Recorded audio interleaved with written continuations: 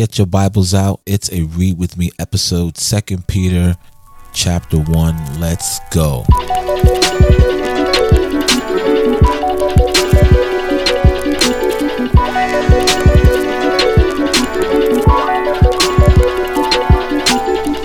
Welcome to the HimFluencer podcast, a podcast created to equip and empower Christ followers with this one truth. The Jesus who died to live in us also died so he would be shared by us. My name is Marcos and I am a Christ follower, and this podcast was started because I believe in you. I believe that God has something inside of you that he wants to use so that the world can know who he is, and he's giving you a gift. He's giving you his will, and he wants you to live your life so that the world can see him through you. In this episode, it's going to be a read with me. Last season, I did a few of these where I just open up God's word and read it and just share what pops out at me. I want to get right into it. We're in 2 Peter chapter 1. And before I begin, if this is your first time listening, this is not what I normally do. I normally want to encourage you and build you up so that you can go and you can live out the purpose that God has created you for. Not that this isn't that. However, there are times when I just want to read God's word and jump into it. And actually, I was going to prepare for an episode I was going to record, and I found this verse and I was reading it, and it made me want to read the whole chapter. And I said, hey, instead of just going for the research portion, how about I just read the chapter, press record, and let's see what God does. So that's why we're here right now. And I want to pray before I read my word. So here goes. Father, we thank you for this time that you have given to us, oh God. We thank you, oh God, that you are here with us right now.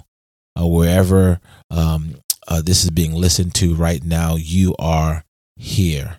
And we thank you for your presence, which is so real and so relevant. We thank you for the power of your word, oh God. The Bible says that the word is sharper than any two-edged sword, oh God. And I pray right now that during this time of reading your word, oh God, that we'll be changed, oh Father God, by the power of your word.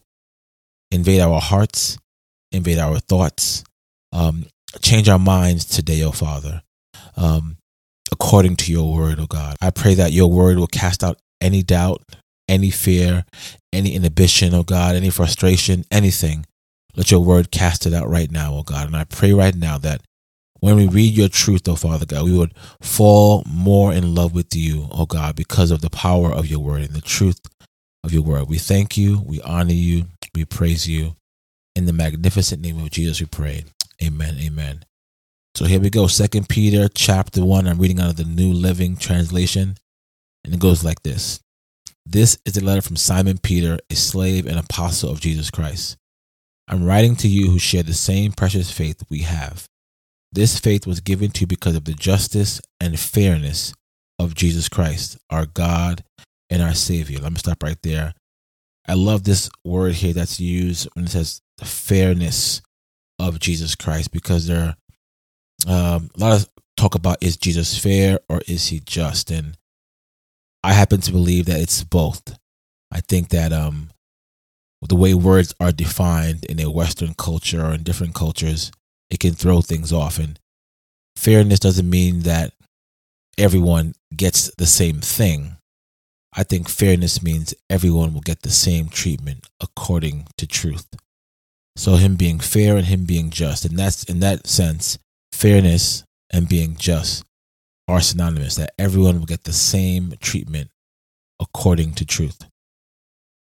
Verse 2, may God give you more and more grace and peace as you grow in your knowledge of God and in Jesus our Lord. I love this little section here where it says, may God give. And that give sounds like it's something that he's just throwing out to people, but Peter quantifies what he means when he says this, that God will give this to you as you grow in your knowledge of God and Jesus our Lord. Because as you grow in your knowledge of God and Jesus our Lord, you begin to understand and appreciate more the goodness, the love, the favor, the mercy, the honor, the majesty of God. And you begin to obtain more grace and more peace because of your understanding of who God is to you.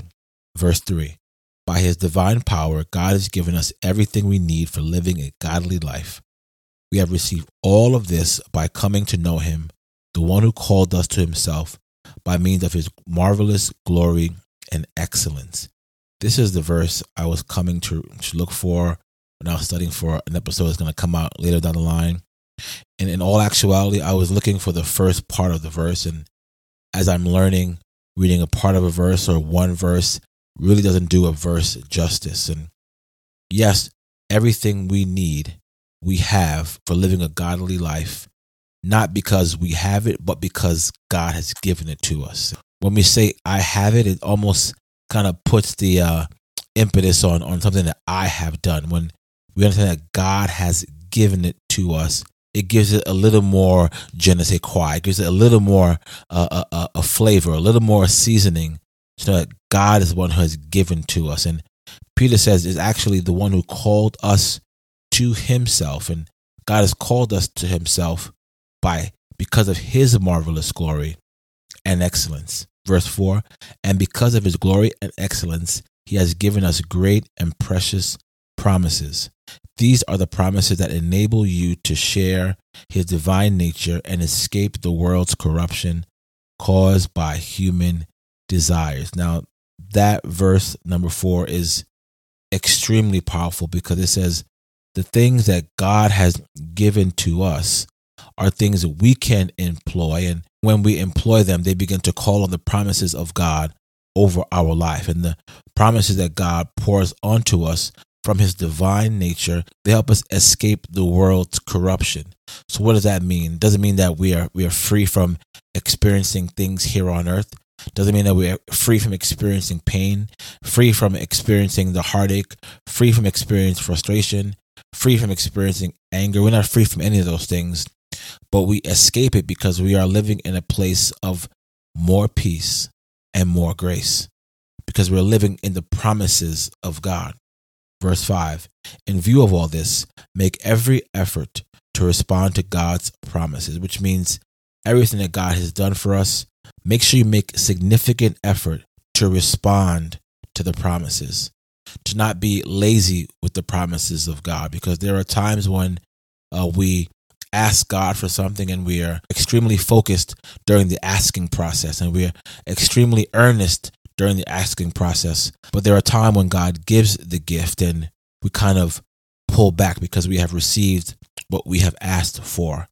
But I'm looking at the verse in verse 2 that it says that God will give you more and more grace and peace as you grow in knowledge of God and our Lord Jesus Christ. So as you grow, as you continue to persist in looking for him and searching for his glory and his glory alone, he will continue to unveil promise and promise unto you, not only for you, but for your good, but for his glory.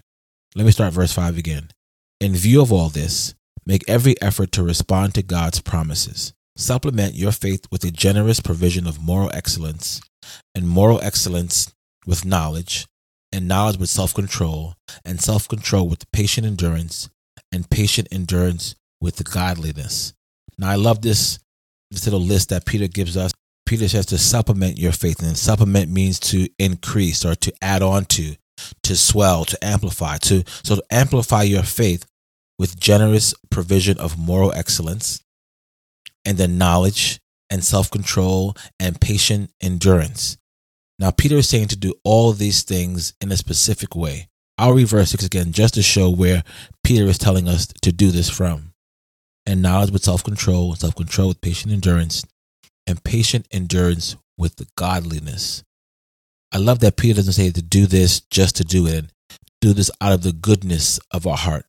He's saying to do these things with godliness, which means the reason we are doing all these things, being patient, having knowledge, having self-control, is not because we're good, but because we are seeking to live a life of godliness and of holiness and making sure we're moving towards holiness and not just goodness.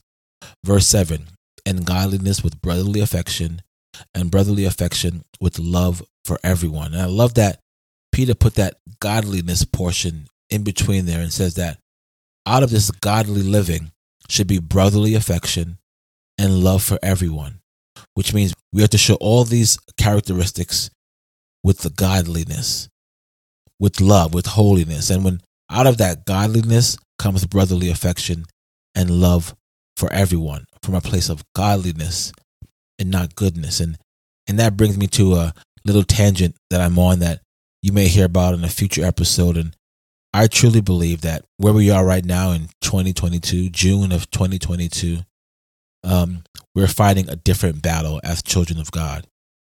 Some time ago, some years ago, the fight was always good versus evil. And I believe right now that we're in a place where the fight is good versus the truth.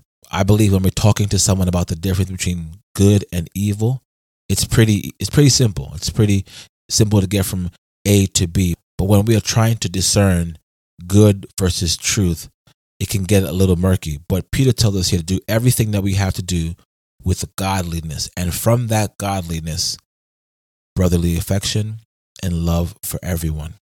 Verse 8 says, the more you grow like this, the more productive and useful you will be in your knowledge of the Lord Jesus Christ. But those who fail to develop in this way are short-sighted or blind, forgetting that they have been cleansed from their old sins. Verse 10, so dear brothers and sisters, work hard to prove that you are really among those God has called and chosen. Do these things and you will never fall away. Then God will give you a grand entrance into the eternal kingdom of our Lord and Savior, Jesus Christ. And in this little section, I think Peter is kind of talking to the thing I'm trying to drive home about, good versus the truth. Living a life that's driven by the truth and moving towards holiness and not just goodness. Moving towards goodness and moving towards holiness are not the same thing. We are called to live a holy life and to live a life that's holy and set apart. We now live in a world where it's not good enough to be good. We are called to live a holy life. Verse 12, therefore, I will always remind you about these things, even though you already know them and are standing firm in the truth you have been taught. I'm going to stop there, and that really speaks to the life of a HimFluencer, using our lives to influence others for the kingdom of God. Peter is saying, although you may already know all these things, I'm still going to tell you about them because I want to make sure that they stay at the forefront of your mind. I want to make sure that you are standing firm in the truth as you have been taught. Verse 13, and it is only right that I should keep reminding you as long as I live. For our Lord Jesus Christ has shown me that I must soon leave this earthly life. So I will work hard to make sure you always remember these things after I'm gone. He's saying I'm going to say this as many times as I need to, just so that you know that I'm saying it, just so that you can remember this after I'm gone. He's really talking about the heart of influencing, making sure everything that we do, how we eat, how we breathe, how we live, is pointing people towards Jesus Christ. Verse 16, for we are not making up clever stories when we told you about the powerful coming of our Lord Jesus Christ. We saw his majestic splendor with our own eyes. When he received honor and glory from the Father, the voice of the majestic glory of God said to him, this is my dearly loved Son, who brings me great joy. We ourselves heard that voice from heaven when we were with him on that holy mountain. Of course, Peter is talking about the transfiguration. Verse 19, because of that experience, we have even greater confidence in the message proclaimed by the prophets. Peter is saying here, and while it's different for you and I, Peter is saying the things that he saw Jesus do in his life really help him understand the things he's read from the prophets. And I think you and I can say the things that you and I have seen Jesus do in our life, the things that you and I have seen him do in our friends' life, the things that you and I have seen him do in our coworkers and our family's life, they make you believe even more the things written in the Word of God. I'll start verse 19 again because it's so good. Because of that experience, we have even greater confidence in the message proclaimed by the prophets. You must pay close attention to what they wrote, for their words are a lamp shining in a dark place until the day dawns. And Christ, the morning star, shines in your heart. Peter is telling these believers, and I believe he's telling you and I, that we need to pay close attention to the things written in the Word of God. because the things written in the Word of God are the things that are the light shining in the dark place. And Jesus is that morning star, which means everything in the Word of God is pointing back to Jesus Christ and the things that he was teaching when he was here on earth, fulfilling the purpose of the Father. Peter here is pointing these believers back to the Word of God. And I believe Peter is doing the same thing to you and to I, to point you and I back to the Word of God, to ensure that we are living a life exhibiting the character traits that he listed in the earlier verses, and living a life where we are coming back to the Word of God and paying attention to everything that was written here. And verse 20 says, above all, you must realize that no prophecy in Scripture ever came from the prophet's own understanding or human initiative. No, those prophets were moved by the Holy Spirit and they spoke from God. It is important to note that 1 Peter and 2 Peter were written at different times. 1 Peter was written just before the Roman Emperor Nero began persecuting Christians, and 2 Peter was written some time after that, after persecutions had become intense. And Peter's using this letter to remind these Christians, and again to remind you and I, to not focus on what's happening around us, although things around us may feel like we're being persecuted. It may feel like the things that we believe in are being attacked, and we believe too much and we don't believe enough. And Peter is saying to hold tight to what the Scriptures are telling you, and to understand that everything that was written in this book was not someone just copy and pasting, but someone who heard from God and wrote them down. He says, no, the prophets were moved by the Holy Spirit and they spoke from God.